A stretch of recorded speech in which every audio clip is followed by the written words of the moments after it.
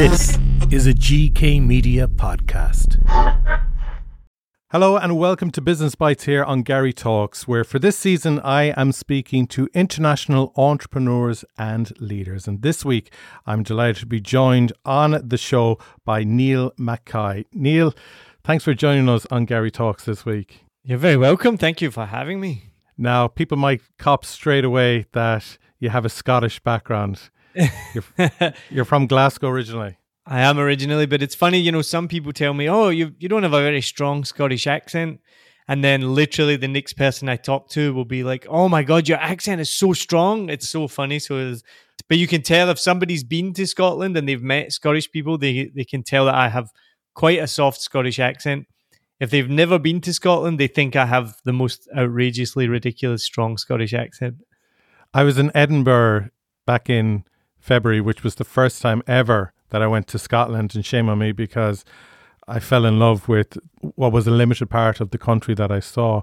But you don't get as many strong Scottish accents in Edinburgh because there's people from all over the world living there now. So I think Glasgow is the real true heart of a town to go to. You could call it that. That would be one way to describe Glasgow. Edinburgh definitely they're much posher, I guess you could say. They definitely have like a nicer accent. In Edinburgh, it's a wee bit more singy songy. They talk a wee bit more like that, and on the East Coast, it's a wee bit nicer like this, and it'll go up. Whereas Glasgow's just rough, and it's just like. I remember when I lived in Australia, I had a friend from Glasgow that I met there, and I introduced her to a bunch of friends, and she walked up to them and she went, "My name's Zara. What's your name?" And my friend was like. I was like, oh, sorry, that's her just introducing herself. She's been completely like friendly right now. And even I was shocked at the aggressiveness of how she said that. I love it. But you left Scotland and you started this amazing journey traveling to some of the big countries around the world and the challenges, I suppose, that you faced along the way. Was it America you first ventured off to? Yeah, I left between my last years of university. I went to do the whole summer camp, and maybe many people know Camp America, and so I went over and did that. And it was just meant to be one summer, and that turned into 5 summers, 5 years. I absolutely loved it there. I thought I would live in America for the rest of my life. Just absolutely loved the country, loved the people. I think Americans get a bad rap, but when you're in the country, they are just the nicest, most generous people you can ever meet. I think they don't travel well because not many of them travel. So when they do leave the country, like people have a certain opinion of Americans, but when you're in the country, they're just amazing. Then from there, I went to Australia because I couldn't stay in the country any longer. It's difficult to get a visa and whatnot. So I went to Australia for a year, and then that turned into 4. During that time, I met my wife, and we moved to New Zealand. She's from America, coincidentally. We moved to New Zealand, and we were only going to go there for a year, and that turned into nearly 4 years. And then we came to Vietnam, and that was only going to be a year as well, traveling around Southeast Asia, and that's now been 7 years, nearly a decade that we've been in Vietnam, which is just blows my mind. What were you looking for during all those adventures? That's a great question. Really good question. I think I've never really been a big long-term planner. So it sounds so kind of cliched. I don't know if it does sound cliche, but to be happy in the moment. I mean, so my goal in life has always been to be happy. I've never had many big goals about making X amount of money, which has changed now as I've gotten older, but I've never had materialistic goals. So it was always like, am I happy doing what I'm doing? Am I enjoying it?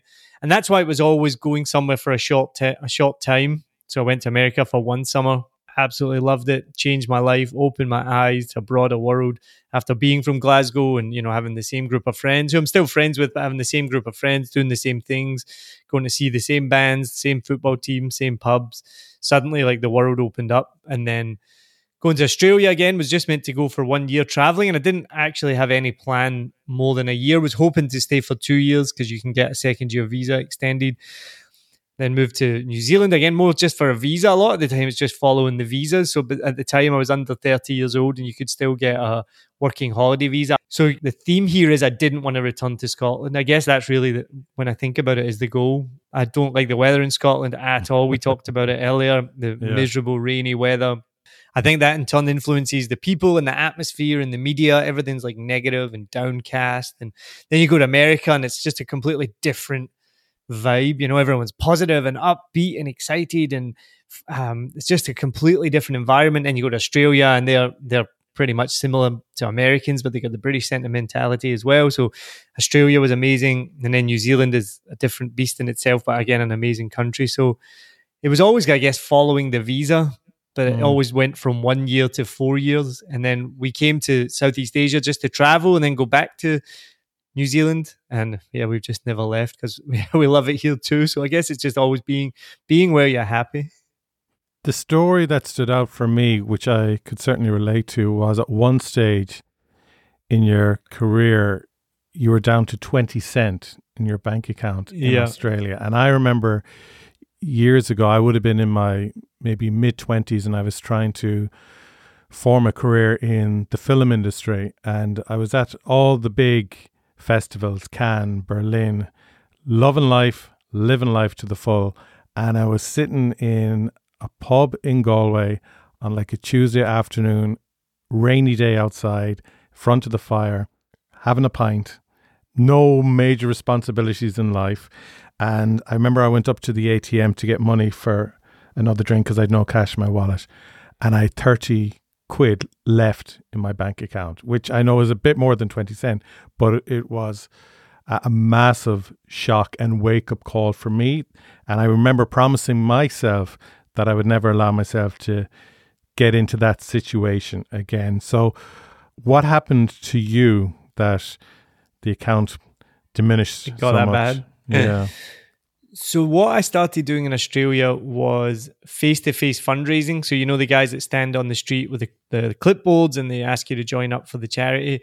And it's something that I never in 1 million years thought I would ever do. I hated those people. When I walked by the street, I gave them looks of disgust. I couldn't stand them. But I was at that stage in my life, and I'd always wanted to help and make a difference. And I wasn't a doctor, I wasn't, a nurse or anything like that. But I wanted to do whatever I could, and I had a bit of a personality, and I could talk. And I actually met these girls while I was traveling in Australia who were English, and they'd done the face-to-face fundraising in the UK, and they were just telling me how amazing it was and how rewarding it was. And then coincidentally, I went for a job interview that it was advertised as a marketing job, and then you go for it and you realize it's marketing charities on the street. So it's face-to-face fundraising essentially. So, but instantly I was like, oh, this is actually like, sounds really cool. This is what I wanted to do. Hated it, wanted to quit immediately, but for some reason I just stuck at it. And the thing was, it was 100% commission. So if you didn't sign anyone up, you made no money. So some days you would make no money, some days you would make decent money. And I don't know why I stuck at it, but I stuck at it and ended up becoming pretty good at it.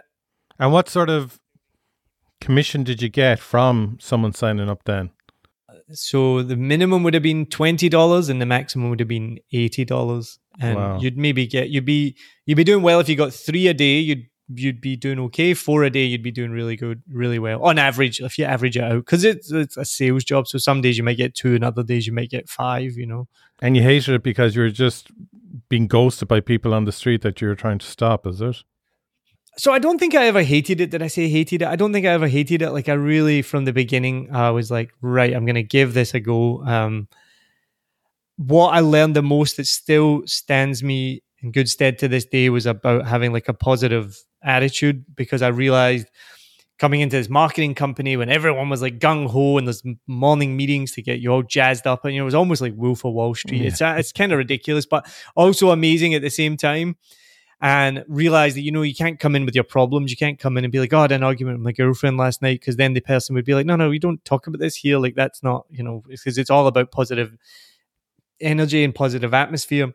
And started to realize that when I took away those negative thoughts and really focused my mind on being positive, on being solution focused, the results came from that. And so started to follow what I was being trained on.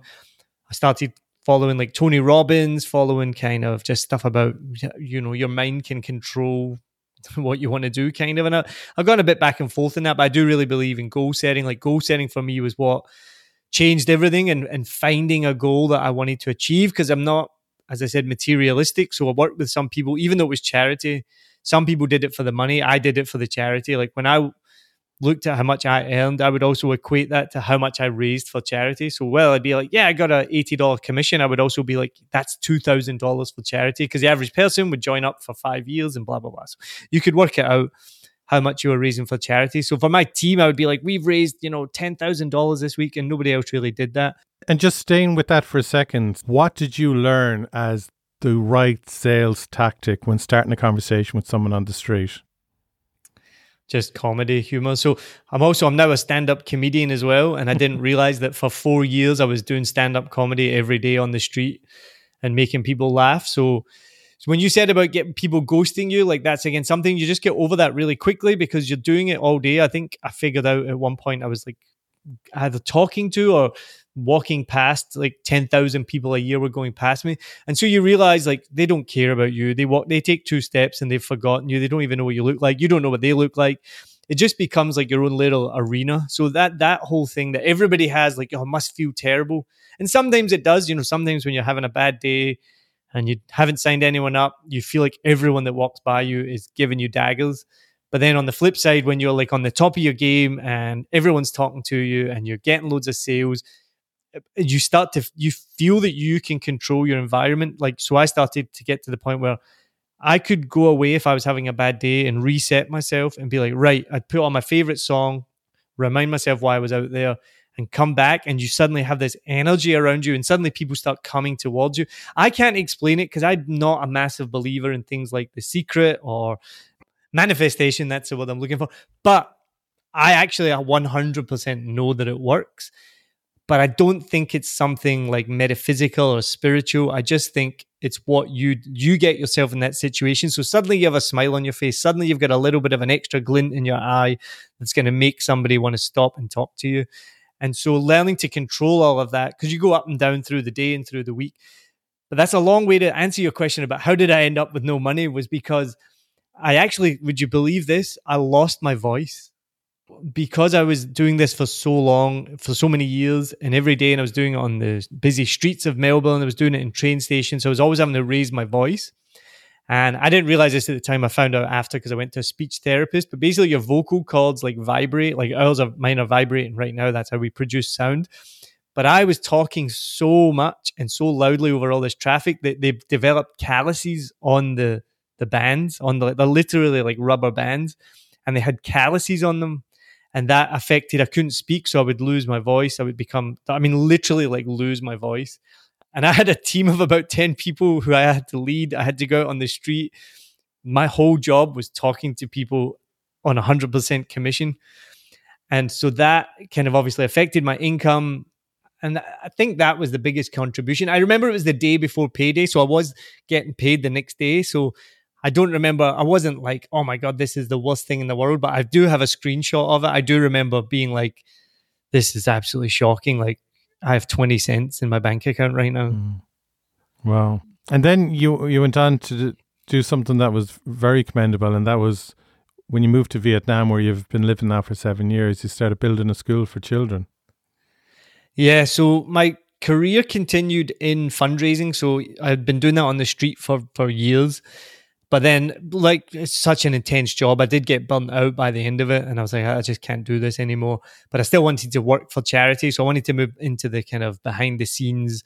And so thankfully in New Zealand, I continued that career working for some amazing charities there, like helping write the fundraising letters, doing corporate fundraising, community fundraising.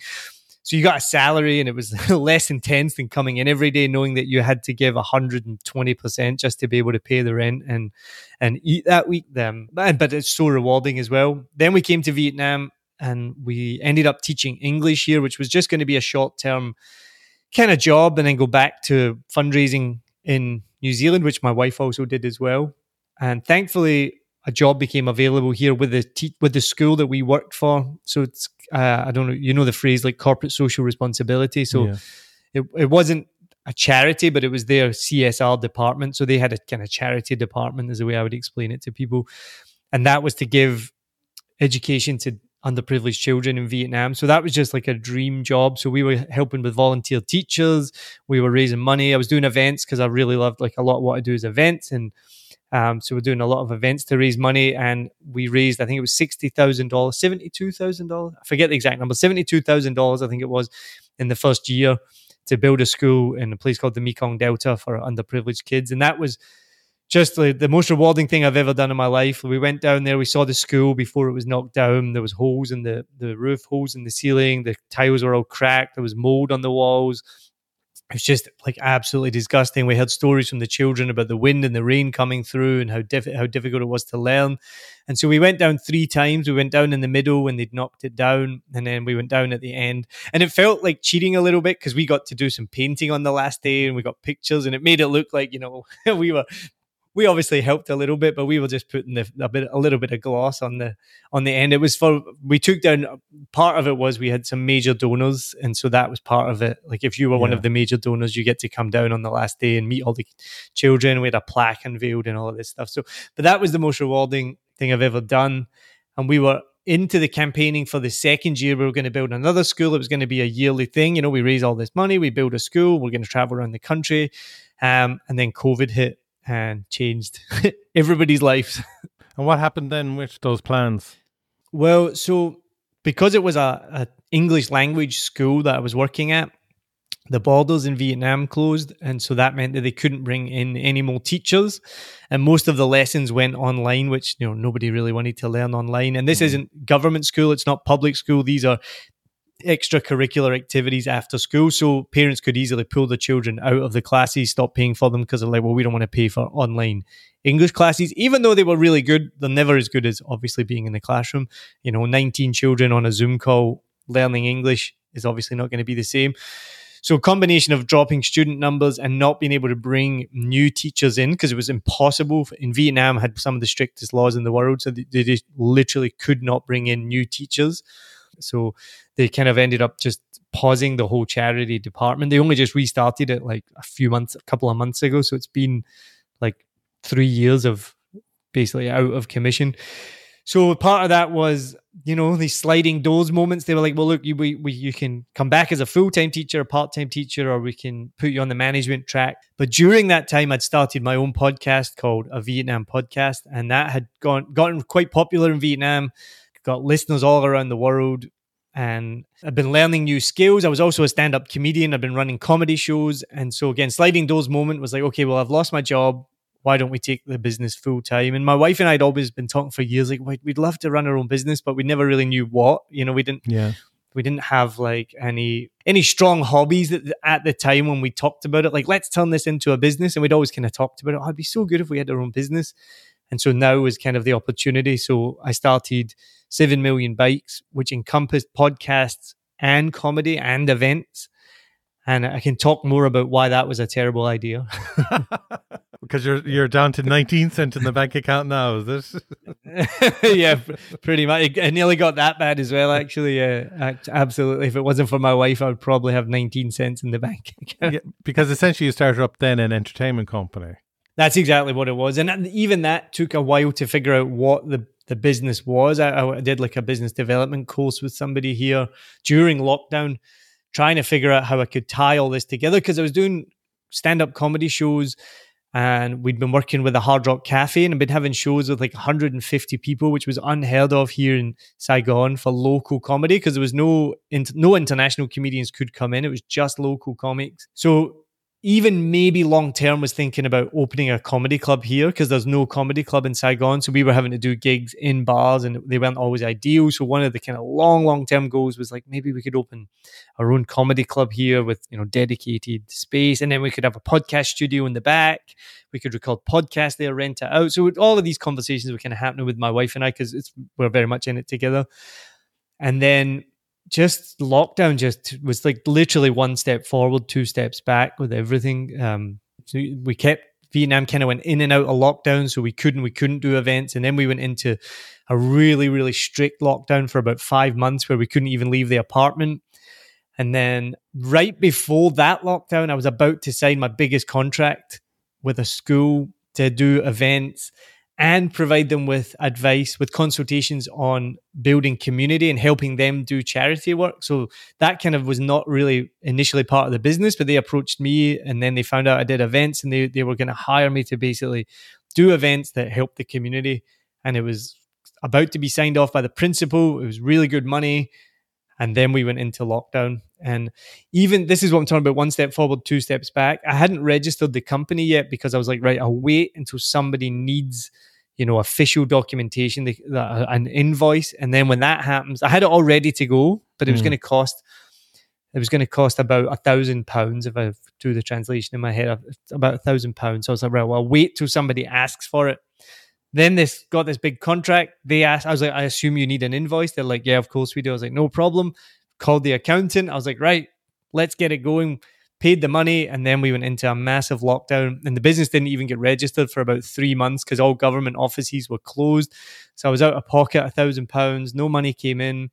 Then I started doing online events with some businesses and schools here. So I was doing online comedy shows. I'd comedians from around the world performing. I was doing quiz nights every Tuesday night. And I was starting to make like a little bit of money, not much, but I went from making zero money to a little bit of money. And again, I cannot thank my wife enough. Like if it wasn't for my wife, none of this would happen. She was keeping us going this whole time and just 100% supportive of what I was doing. But I finally started to get some traction, make some money. Companies were finding out about me running these online events. They wanted to hire me to keep their staff engaged and things like this. And then out of nowhere, the Vietnamese government ended the lockdown without warning. So nobody wanted to be online, but all the bars and restaurants were still closed. So we couldn't do events in person. So for about 6 months after lockdown, I was absolutely wiped out. I was in total limbo. I couldn't do events online and nobody wanted to do events in person. And so it was round about this time or over those next kind of 6 months, I decided to stop doing events and comedy and focus on podcasts because I was like, this is pandemic proof. And in actual fact, like if we had another pandemic, my business would probably go through the roof. And I know that did happen for some people. The pandemic was really good for business. So part of that thinking was and hopefully that never happens, touch wood, but if we go into another pandemic, the comedy and events business would disappear overnight and could take a year to come back.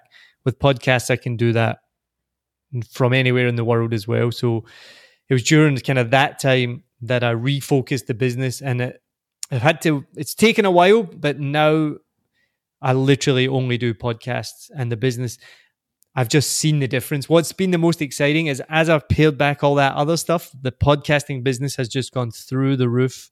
And this month this is going to be my most successful month ever in terms of income and business. And even yesterday, I picked up 3 new clients, I think 5 new clients this week alone.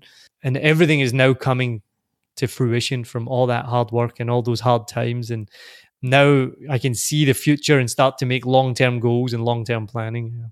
That's brilliant. And it really is the journey of an entrepreneur, because you don't just come up with an idea, execute it, and then success. It's trying things, failure, learning from that, trying something completely different, maybe failing, learning from that. And it's all the different things that one tries, all the different failures that we bear witness to, that build up our deck of cards so we then are able to later in life be resilient and build a strong house of cards. And it's constantly adapting to whether it's internal issues or external issues. And even I think there's no harm for people to think, is there something I can do in my life or my career to kind of pandemic proof myself as well, if this COVID-20 comes around in a couple of years or something like that. And even just to keep going, because when you stick to something, you keep going, word of mouth happens, and then slowly, it's never an overnight success, slowly things start coming to fruition. I was just talking about this yesterday with one of my clients I'm working with, and I love that kind of phrase that it can take you 10 years to be an overnight success. And then in terms of income, is it that these clients are paying you money to be sponsors on the show and to get call outs, or how does it work? So I realized during all this time, and I love what you say, it is always about adapting and figuring out what's working and what doesn't. And I wish you did just have this idea and it just immediately worked, right? But any entrepreneur, Richard Branson, anyone you read about or learn about, like they went through so many. There's no successful, and I'm not successful yet, but I want to be, and I have a really good feeling that I know I will be now because of what I've gone through. But any successful person you look at, they never did it overnight. It took so many failures. And so what I realized was during this time, and you might know this yourself, it's really, really difficult, almost impossible to make money from your own podcast. It's difficult to get sponsors. You've got to be in the top 1% of podcasts, which is high, but ridiculously high barrier. You got to be in the top 1 to 5% of podcasts in the world before you can attract sponsors, before you can start to make money. And so realizing that and how difficult that would be for me to monetize my podcast, which at the time was a Vietnam podcast, I was like, well, I could try and get tourism companies for sponsorship. I could do this and that. And, I could maybe do it because I'm with my fundraising background, I'm used to asking for sponsorship and things like that. But what I realized was the quickest and the easiest way to make money would be to make podcasts for other people. Very good. So now what I do is I edit and produce podcasts for other people. And like you said, it's just kind of word of mouth now. Like it just kind of seems to have hit some like turning point in this. I've been doing a lot of work online, just present online and giving advice and being there. And it seems now my name's gotten known within certain circles. So now I'm getting emails and WhatsApp messages like almost on a daily basis. And then a nice little thing that's come of it, because I use a program, I don't know if you use Descript or you know of Descript. Yes. So I've been using that for years now, and I didn't realize that I'd become a bit of an expert in using it. And so I'd been helping out people, giving some advice. And now all of a sudden in the last 2 or 3 weeks, I'm getting people paying me to do coaching calls with them. And I do 1-hour coaching calls online with them, sharing screens. And I'm just like, this wasn't even part of my business plan. And now I've made so much income in the last 2 weeks just from people wanting coaching calls. But then what the plan is and what I have been doing is turning those coaching calls into clients. So what's now happening is I'll coach them for an hour and they'll be like, wow, I was looking at I've been watching YouTube videos for 7 hours and you've just told me in an hour what I need to do. And then they realize how long it takes to edit a podcast, and they'll come back to me and be like, can you just do this for me? Because like you've taught me how to do it and it's still going to take me so long. And I'll be like, yeah, that's exactly what I'm here. So I'm now building a team. I've got a content writer. She does my blog posts for my website because I didn't have the time to do that. I now I've had an extra editor, and she does editing as well with me. And then by the end of the year, I want to hire a second editor as well. And then next year, the big plan, and I've already started having conversations, is to look for external funding to then go to the next level. And within 5 years, I want to have $1 million of income, not profit, but like $1 million of income per year. I love it. I think there's so much people can take from your story, and it's a real story. So thank you so much, Neil, for joining me today on Gary Talks. And if people want to check out Neil's podcast, Smarter Podcasting is the name of the podcast, where you can get all the tips and tricks if you yourself are looking to get involved in podcasting. Thanks again, Neil. Have a great day. You're very welcome. Thank you.